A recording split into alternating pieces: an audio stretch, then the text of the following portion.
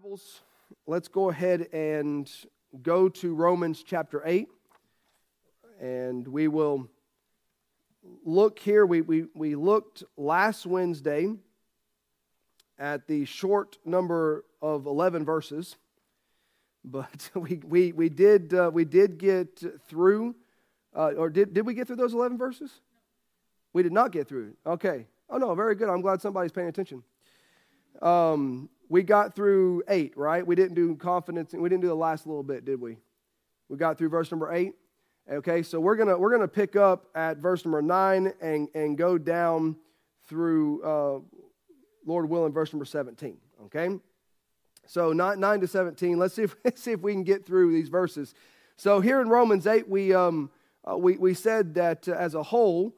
Again, in my study and looking at it, I try not to just cookie cut a whole bunch of stuff. There's been a lot of preaching going through the book of Romans. There's multiple different commentaries you can read on it, and so there's a lot of guidance into things. But it's important that we not just take what men have said about it face value, but read it, study it. Use other input as guidelines of understanding, but in that, I do try to look and read and ask the Lord, what would be if you were to give me specifically a theme for the chapter, what would that theme be in me reading it? What stands out as a central theme of each chapter in Romans? And for Romans chapter 8, for me, the central theme as a whole would be the security of Christ in us through the Spirit. All right, through the Spirit of God, the security of Christ in us through the Spirit. And the two key verses that I would focus on out of all of the verses in chapter 8, the two key verses that I would say kind of hone in that theme the best together would be verse number 15 and 16, which we should get to tonight.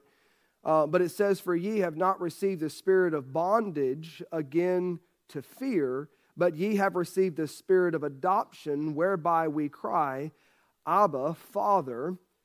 And then verse number 16 says, "The Spirit itself beareth witness with our spirit that we are the children of God." There is assurance in salvation by the Spirit bearing witness within us. And so we'll get to that here in just a moment. But again, that brings about to understand the security of Christ in us through the Spirit, or the Spirit of God. And so we went through verse 1 through verse number 8, which is the first main verses there dealing with the life in the Spirit. If you wanted to give it a category, life in the Spirit. And of course, the fact that the truth of no condemnation and what that means is verse 1 through 4. And then we dealt with a carnally minded or spiritually minded basis of verse number 5 to verse number 8. And to end off that first division of verses in dealing with the life in the Spirit, verse number 9 through verse number 11 deals with the confidence in Christ. And let me just read the verses. It says, "But ye are not in the flesh, but in the Spirit, if so be that the Spirit of God dwell in you." And may I say, what he's dealing with there is, because we'll see it again in a minute, and it could become very confusing. You could actually say, well, Paul's teaching works, salvation. He's showing, and if you're not careful, if you don't understand where Paul already, he made very clear where he stands on works versus grace of God. Where it's not of works, lest any man should boast. But Paul has made very clear that he does not believe that you work your way to forgiveness, but that you place yourself at the mercy and grace of God, and it's through the blood of Jesus Christ that you are saved by God's grace.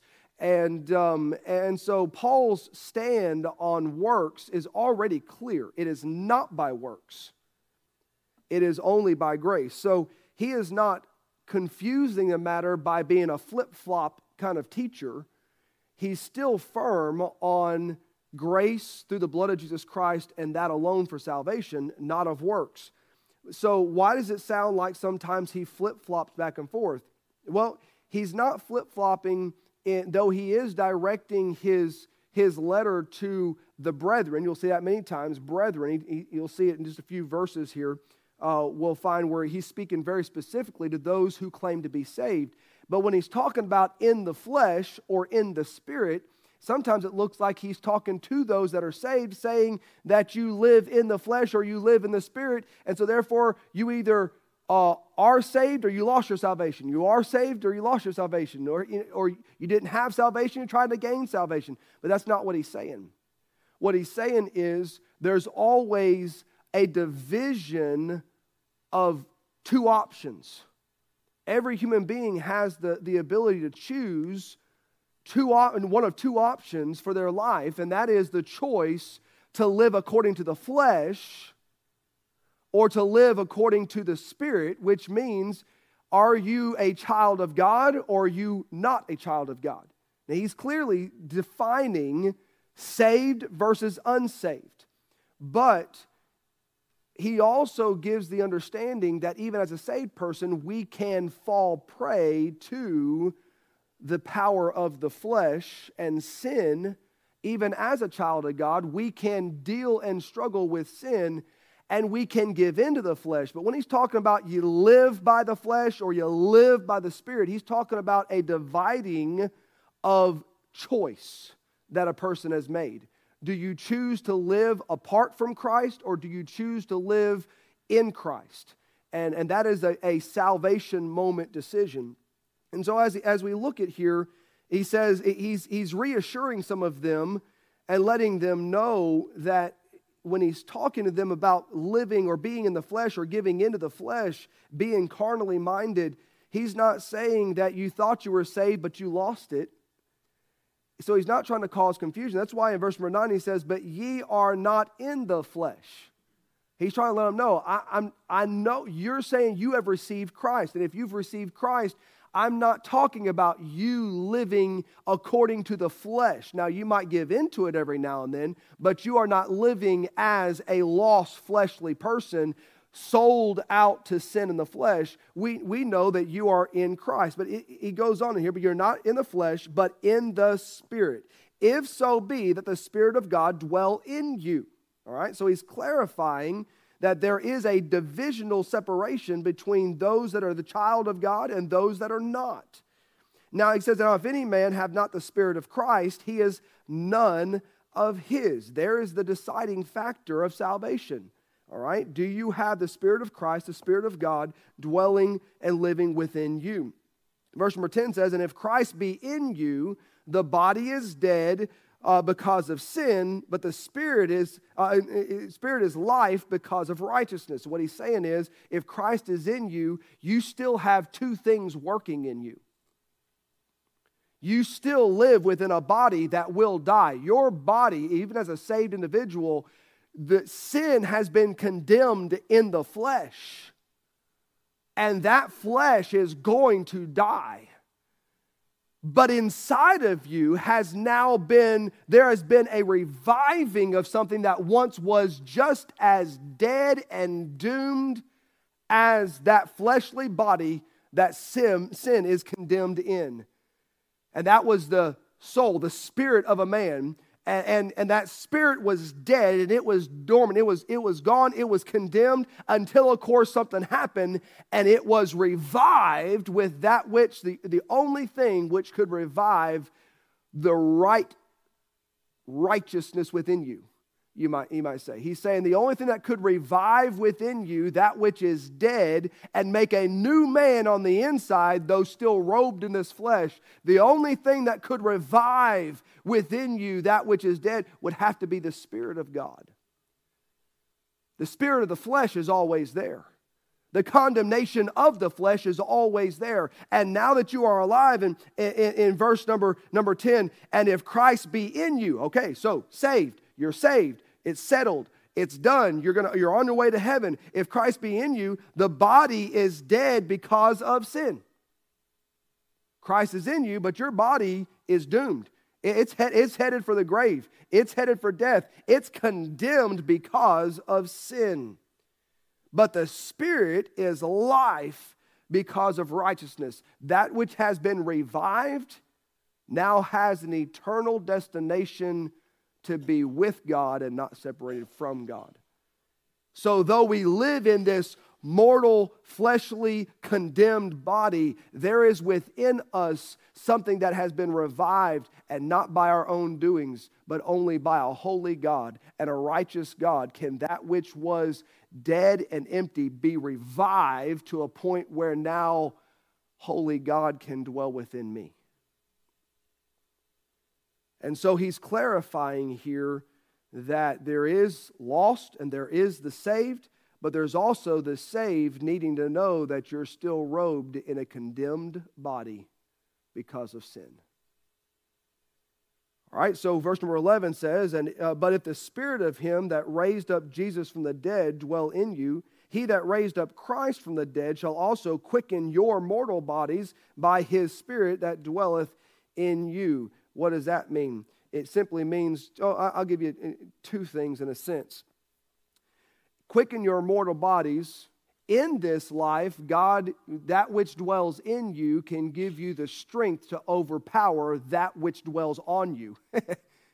And so therefore, the working of Christ in you can strengthen you within this mortal body to do that which this sinful body has no power to do of itself. Please God.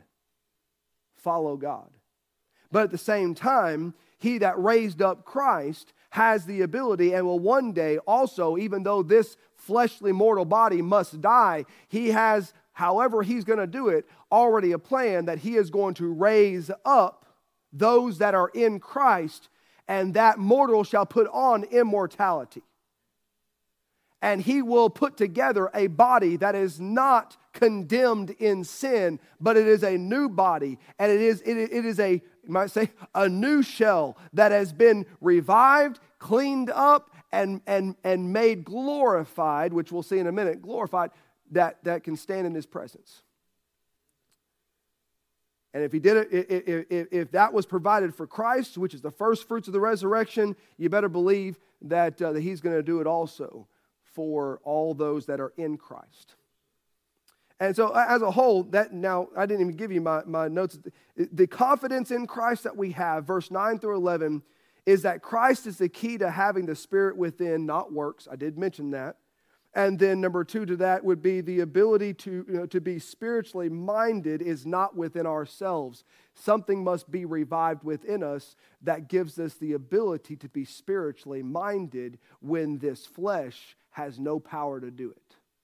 Therefore, I can be, as verse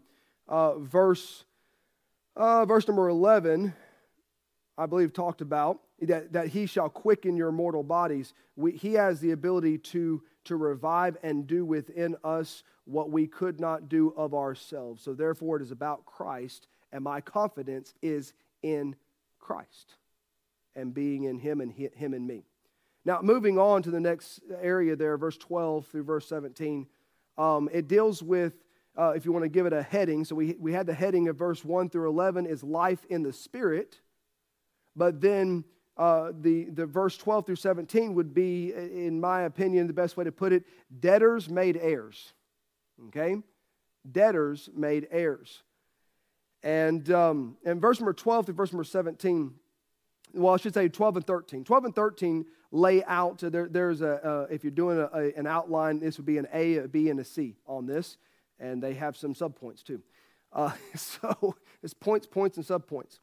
But verse number 12 and 13 would be living the life of a debtor, okay? So it points out the life of a debtor, but debtor to what? It asks 3 questions. To whom is he speaking? To whom or what are we indebted? And what decided the outcome of our indebtedness? Now, let me show you. Verse number 12, verse number 13 says, therefore, brethren. So to whom is he speaking? The brethren. Saved. Okay? So he is in his own mind appealing to those that claim to be a child of God. So therefore, brethren, we are debtors not to the flesh to live after the flesh.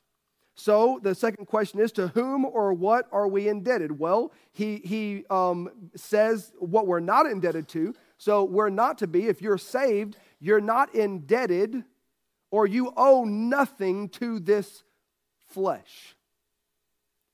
Well, I got to make sure that I'm giving us everything we're supposed to have in life. No, I owe nothing to this flesh. I don't have to give myself anything. I don't have to pamper myself with anything. It's just the way us human beings are. Listen, just the way us human beings are according to sin is not how I should live.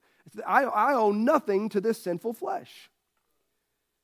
And so therefore, I'm not indebted to this flesh. Matter of fact, if you want to get right down to it, when you feel indebted to somebody, it's because of something they have done for you. Tell me the last thing that your flesh did anything for you other than cause you pain and heartache. And if you wake up in the morning grunting and groaning. All right?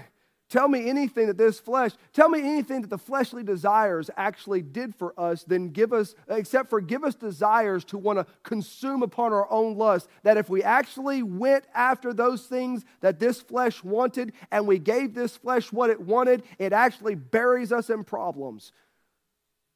I owe nothing to this flesh. I am not indebted to sinful flesh. Now, as a lost person, according to what Paul has already taught, as a lost person, I am bound and I am chained and I am indebted to sin. It is my master.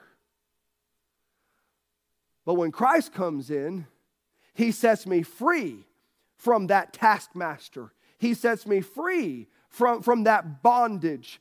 And I don't owe anything to that sinful life and that sinful pleasure. I owe nothing to that. I've been freed from it so that I can serve Him and I can love Him and I can thank Him for what He has done. I can give Him my all because I owe nothing back here.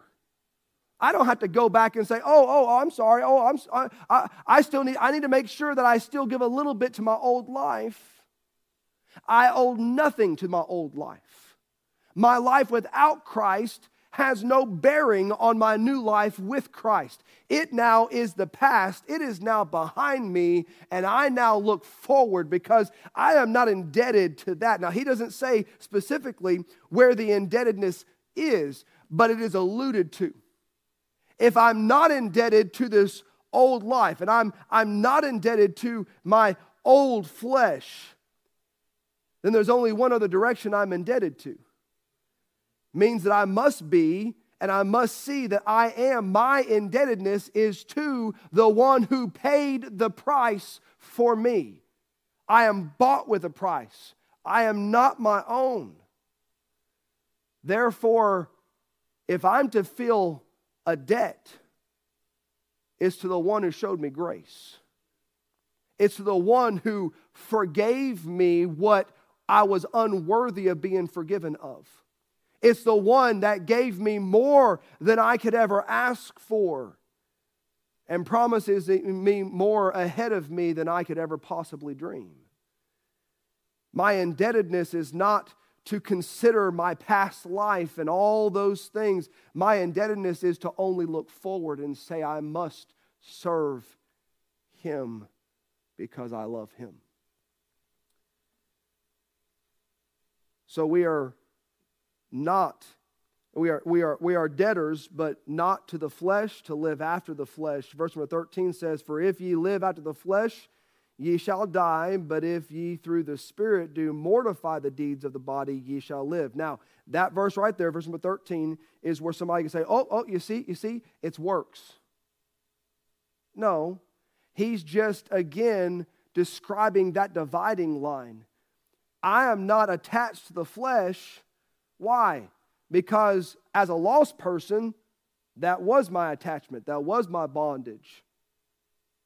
And if I live after the flesh, I'm going to face the same condemnation of that flesh, which is death, dealing with the second death. It's talking about an eternal death and separation because of the condemnation of sin.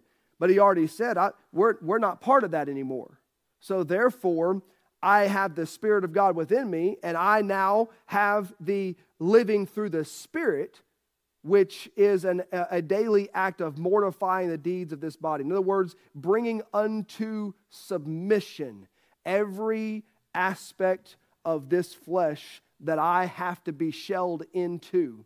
And so therefore, according to God's power working in me through the Spirit of God and Jesus Christ, I have the ability to daily bring into subjection this flesh and mortify this flesh and remind myself that flesh is dead to me. I no longer live according to it. I live according to the Spirit of God that dwells within me. And so it is living the life of a debtor. My debt no longer is to be paid towards the flesh. I am fully in debt to the one who freed me from it. But it's a willing debt to pay. Because the debt I pay is nothing compared to the debt he paid that I could not pay on my own. Well, then very quickly, 14 through 16 gives us the proof of family status. I like this part. All right? Proof of family status. Verse number 14 says, "For as many as are led by the Spirit of God, they are the sons of God." So, what are some of the evidences and proofs that I am part of the family of God? Well, if I was doing an investigation and I was to inspect some things, number one, I would find, according to Paul laying out here and teaching, I would find that those that are capable of being led by the Spirit of God, again, not claiming, may I say, and remind us that it's one thing to claim, well, the Lord has given me peace about this. May I say, everything I do that I put on God's shoulders as, well, He was the one that directed me, the evidence will show with time. Those things in which the Lord directs will not lead me further away from Him. And those things in which the Lord directs will not directly contradict known and clear truth from the Word of God. Those things in which the Lord directs, He is able then to place His blessing upon. And so if somebody steps out and says, well, God gave me peace and God directed, the Spirit of God directed me to do this or do that, and then they do this and they do that, and then they have to work hard to make it still work.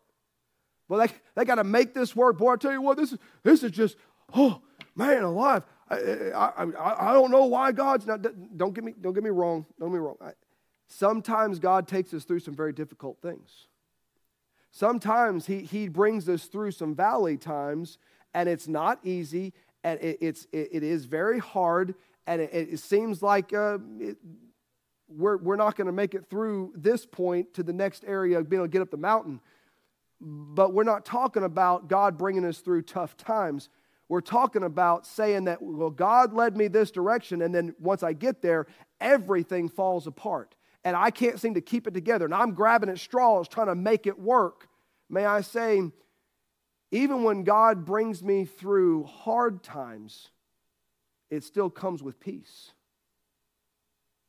And even when God brings me through difficult scenarios, it still comes with some, though sorrow and some difficulty, it still comes with peace and direction that I am in the center of God's will. This doesn't feel good. I don't know why He's doing this. I'm in a very uncomfortable situation. But this one's on Him because I'm just following Him. Kind of like there have been a couple of times where buying a vehicle. We have gone, we've prayed about it, we've looked at it. The most unnerving thing is buying a new to you vehicle. Praying and hoping the person you're working with isn't a liar. Praying and hoping that even if they're not a liar, that you don't get the vehicle and nobody knows anything, but 2 days later it breaks down on you and the transmission falls out. You know, sometimes that stuff can happen and nobody was the wiser. Nobody really knew. It's just one of those things that happens. God let it happen. And so you're buying this vehicle. Please, Lord, let it just work. May I say, I have had the ability to have the experience, and I can speak from experience on this one. I do know what it's like. I know what it's like to buy a vehicle and then hope and pray and do everything I can to keep it running, because afterwards I knew I kind of pushed my way into it and God didn't actually give me peace. I did that as a young man. And instead of waiting, I was impatient and I wanted one now. I wanted my vehicle. There probably was a better one later on that God really had for me, but I pushed it through and I got the one that I saw right in front of me because it was right there and I wanted to drive my own vehicle right now. But I also know what it's like to walk in, look, view over that vehicle, try to talk myself out of it 20 different times, and God keeps saying, come back to here, come back to here, come back to here. And we have bought a vehicle, the very first, matter of fact, that Nissan that no longer exists.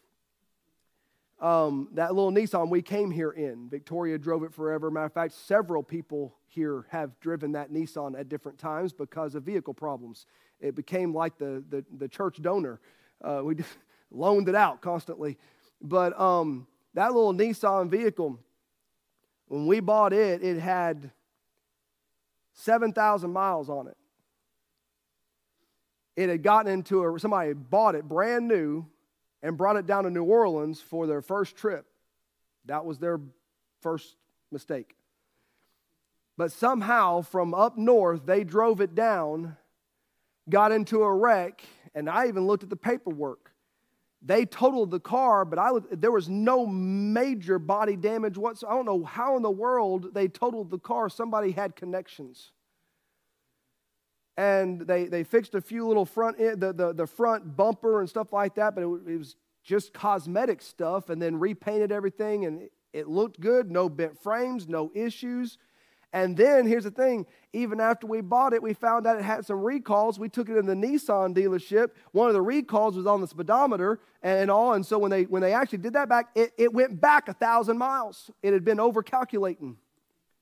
So we bought it at 7,000 miles, and by the time we got done with that, it had 6,000 miles. First time a car went backwards while owning it. But we bought that car, and it was the first time. We had never, ever before taken a loan to get a car. We had never before bought a car that didn't have at least 100,000 miles on it when we got it. I don't really know what it's like to have a whole bunch of vehicles under 100,000 miles. It's 100,000 plus. And matter of fact, the last Jeep that we owned while on deputation, we had over 300,000 miles on it when we gave it away. It might still be running to this day. At straight six, there's a beast of an engine. But the body would fall apart before the engine did. But I get done to all this is we looked at that car and then we left because it was a remanufactured title. Basically, it was all those different things, and we've never done that before. We've never spent that amount of money, even though it was an outstanding deal on that. And even, matter of fact, we went a couple different places. They said, where was that? Because I'm going to go buy used car lots, wanted to go buy it from that person and then resell it. I'm like, I ain't telling you, because if I'm going back, I ain't fighting you over it. But we kept looking around, and God kept bringing us back. The thing never sold. And finally, we just said, you know what? This is the car we're supposed to get. So we bit the bullet. We did what we've never done in multiple different areas all at the same time. We bought the car. We drove the car off that little parking lot. It was more of a driveway. Somebody's house. They just sold different cars on the side.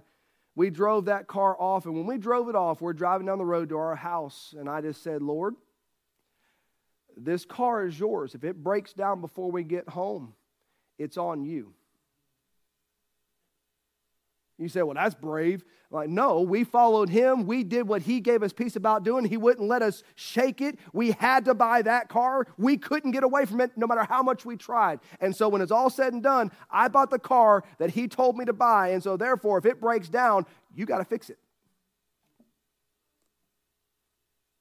Now, here's the thing. When you follow the will of God and you follow the Spirit of God, it gives you a confidence to say, Lord,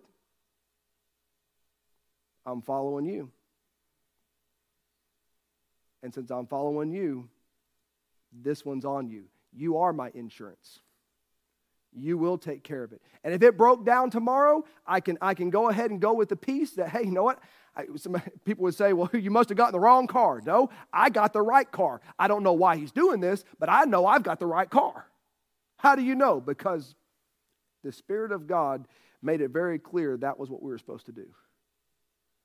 May I say, when you are able and capable of being led by the Spirit of God in that way, when you know that you know that you know, as much as I know that I'm saved, I know this is what God has given me to do. And therefore, no matter what He takes me through with it, it is on Him and He's going to see us through it. Knowing that is a good evidence and proof of the family status.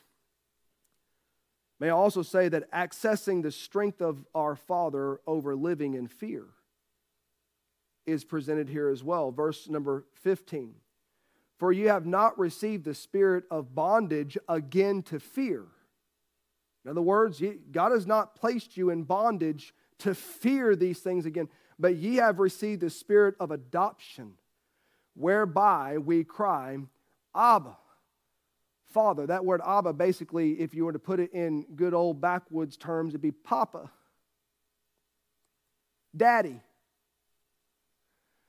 And what it's meaning here, what Paul is saying here is, as a child of God, if you truly are a child of God, then you're not given the bondage unto fear, meaning that everything that happens, you're afraid. Oh my goodness, what am I going to do? Oh my goodness, where am I going to go? Oh my goodness, I don't know where to turn. Oh, no. If you're a child of God, it's an automatic. I don't have to be in bondage to the spirit of fear and what if, though yet with this body and this flesh and this mind sometimes can give in to the what ifs, right? We all know that. The fear of the unknowns. But the child of God has an access that if we actively use that access, it's a pretty good evidence that we know we have a heavenly Father when we say, Lord, Dad, help. The child of God, when you know that you know that you know, you can be led by the Spirit of God. And when things hit the rocks in life, you know how to look directly up instead of looking out. Who's going to help me? No, it's a, Lord, will you help me? That's the child of God's answer. Lord, I'm not in bondage to fear. What am I going to do? Father,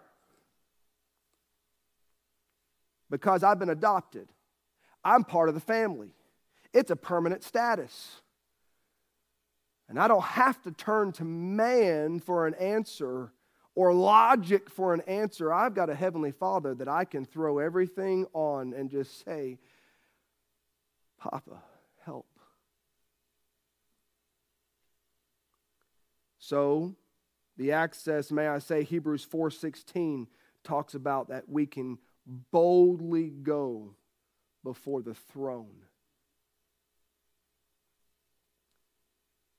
That boldly going is knowing I am coming before my heavenly Father that I have access to because of the Spirit of God dwelling in me. A last thing underneath the proof of status, verse number 16 says, the Spirit itself beareth witness with our spirit that we are the children of God. So God's Spirit bearing witness with our spirit is proof of family status. When the child of God can get around those things where the Spirit of God is working and the child of God is affected by the Spirit of God because the Spirit of God bears witness with Himself that is within the child. And the child of God desires where the Spirit's moving. And the child of God hungers for where the Spirit is moving. Where the Spirit of God finds itself in complete agreement and witness, bearing witness with the Spirit within us, there is a proof of family status. Last verse, last thing, let me give you this. The benefit of heavenly adoption. The benefit of heavenly adoption is in two forms, in two areas as a whole. It is mentioned in verse number 17, heirs of God, but it's heirs of God with Christ, and joint heirs, and dealing with the joint heirs with Christ, but in a very specific way. I want to read it to you. And it says, and if children, so Spirit bearing witness that we are the children of God, and if children, then heirs. Heirs of God and joint heirs with Christ. Okay, so we are heirs of God with Christ, joint heirs, but what is the joint heirs really pertaining to? Let's think about it just for 1 second. Well, a few seconds. 1 second's too fast. But think about it. We are not complete joint heirs in all aspects, because you and I do not become equal to the only begotten Son of God. You and I are not found worthy to open the book. You and I are not seated directly at the right hand of the Father. You and I have some differences between us and Christ. But we are joint heirs in a particular area. Now, I've heard preachers preach on this, and they preach on the idea of being joint heirs, but they don't read the rest of the verse. Oh, we everything Christ has, we have. Everything Christ is, we are. No, we're still the bride. We are joint heirs, and there's many ways of associating what we are in the presence of God for all eternity. We are the bride of Christ. We are joint heirs with Christ. All these things. But what is the joint heirs talking about? You find it in the second half of verse 17. It says, and joint heirs with Christ, continuing thought, if so be that we suffer with him, that we may be also glorified together. So what is the joint heir section of being joint with Christ? It's in glorification. It's not in being equal with Christ. There will never be a time that we will be equal. We have been the ones adopted and purchased. He is the only begotten Son. And so we are not complete equals. He will still be, by the way, he is part of the Godhead. He is the second part of the Godhead. He will never stop being God. We will never, ever be God. So there's still a division there. But what is it that we are joint heirs in? What is it that we do get to join in equality with? That is glorification. That as Jesus Christ did die, and he did rise again, the first fruit of resurrection, and all that took place, and his body, we know that he was glorified, because the very first person to come to him was going to touch. He said, no, don't touch me yet. Because he had not ascended, he had not been with the Father, he had not been fully glorified, all that needed to be done. But yet there was something there. It was something different. But yet when he comes back, after everything was completed and all was done, he comes back and he tells Thomas, stick your fingers in. Thrust your hand through. Something happened from the first person that met him in the garden afterwards. And then when he came back to the multitudes for evidence, and 40 days of evidence that he had risen from the dead. But there was a time frame, there was a glorification that took place, and I believe it's what we get to look forward to. It is the old that body that he was robed in, though he knew no flesh. His body that Christ was robed in was still condemned to die because it was human flesh. He had to die on a cross. And one day we all must die. But this mortal shall put on immortality. This corruptible shall put on incorruption. And what does Paul constantly refer to? It's that day when we go from being mortal and being the corruptible, and that corruption is put away, and we're brought back, and we're brought to His presence, and then by God's own hand and righteousness and justification, He glorifies and completes His child. And there's one thing that we can stand joint heirs with as Christ is. As He is glorified, as He is, so shall we be. We shall be like Him. Now again, He's still God, we are not. There are some things that we will not be equal to Him in.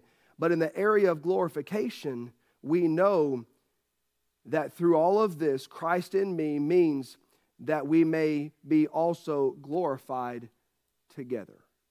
And so I am an heir of God, and I'm a joint heir in the area of glorification. I look forward to the day that God makes Bobby Decker fully glorified.